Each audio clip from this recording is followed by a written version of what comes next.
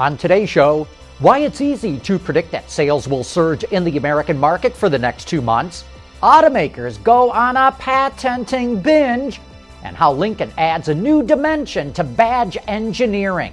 All that and more coming right up on Autoline Daily.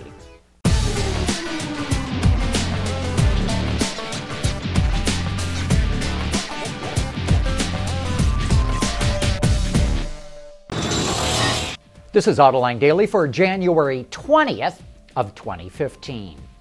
New car sales in the U.S. market are going to post big gains in the first quarter. We can safely make that prediction because a year ago, severe winter weather clobbered car sales.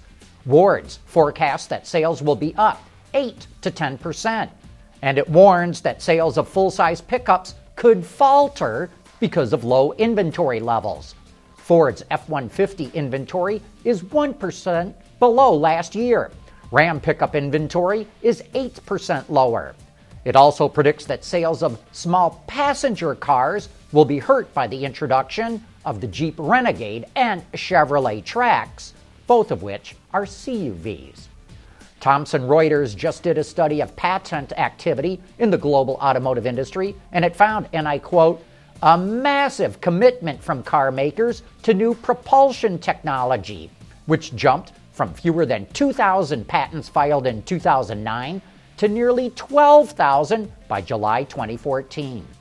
The top 10 patenting companies are Toyota, Bosch, Hyundai, Honda, Denso, Daimler, General Motors, Seiko Epson, Mitsubishi, and Continental. After patents for propulsion systems, meaning powertrains, other categories were pretty flat except for autonomous technology. And General Motors is at the top of that patent list. Interestingly, Google just barely made the top 10. The Hyundai Santa Cruz was one of the most significant concepts at the Detroit Auto Show, not for what it is, but for the signal that it sends. Hyundai dealers have been begging the company for years to give them a pickup to sell, but it would have to be built in the United States to avoid the 25% import tax on pickups. And Hyundai isn't ready just yet to start making pickups in the U.S. Or is it? Clearly, the company is testing the waters with this concept. If they get great public feedback, Hyundai is going to have a tough decision on its hands. It's hard to compete with the Detroit 3 in pickups, but truck profits are too big to ignore. Still to come, we need your opinion. Should Chevrolet build a mid-engine Corvette? Also, Subaru tells the Chinese to go pound sand, and JLR plans to put bicycle alerts in its cars. Autoline Daily is brought to you by Bridgestone Tires, your journey, our passion, and by Dow Automotive Systems, breakthrough technologies for lightweight vehicles. China is the biggest car market in the world and continues to grow at an impressive rate, but Subaru says, so what? It can't get the Chinese government to allow it to form a joint venture with a Chinese automaker, and now it says it doesn't care. Bloomberg quotes Subaru's Akira Mabuchi, executive vice president in charge of the company's China project, as saying, since the profits are split with your partner, you would have to double the sales to maintain the profits you earned by exporting from Japan. China says that because Toyota owns 16.5% of Subaru, and since Toyota already has a couple of joint ventures in China, it's not going to grant another license to Subaru. Hey, we need your feedback. The Ford GT mid-engine sports car is definitely a threat to the Corvette Z06. But it's going to be significantly more expensive than the Vette. So how do you think that Chevrolet will respond? 1, will it pull out its hanky and run crying home to mommy? 2, will it build an uber lightweight Corvette and try to compete that way? Or 3, will it finally act on a 50-year dream and build a mid-engine Corvette? We're not asking what you would do. We're asking what you think they will do. Please vote on the form below and we'll report the results later this week.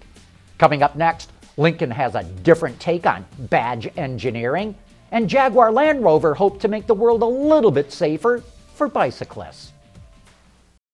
For the people at Dow, racing is a sport and a science. We enjoy one and learn from the other. But like most competitive people, we like winning at both. This is the human element at work.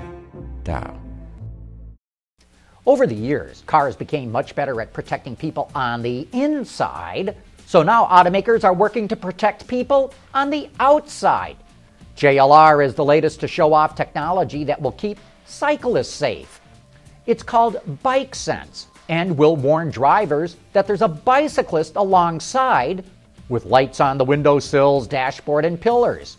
It will also give an audible bell or horn toot to indicate which side the biker is on, and the back of the seat will extend on the left or right as if to tap the driver on the shoulder so that they'll look to that side. If need be, the system can even vibrate the gas pedal or prevent the doors from being opened. All the sensors and cameras on today's cars can sometimes detract from the overall appearance. Hey, just look at the grille on the Hyundai Sonata. But Lincoln has a clever way of hiding the front camera for its 360-degree monitor on the new MKX.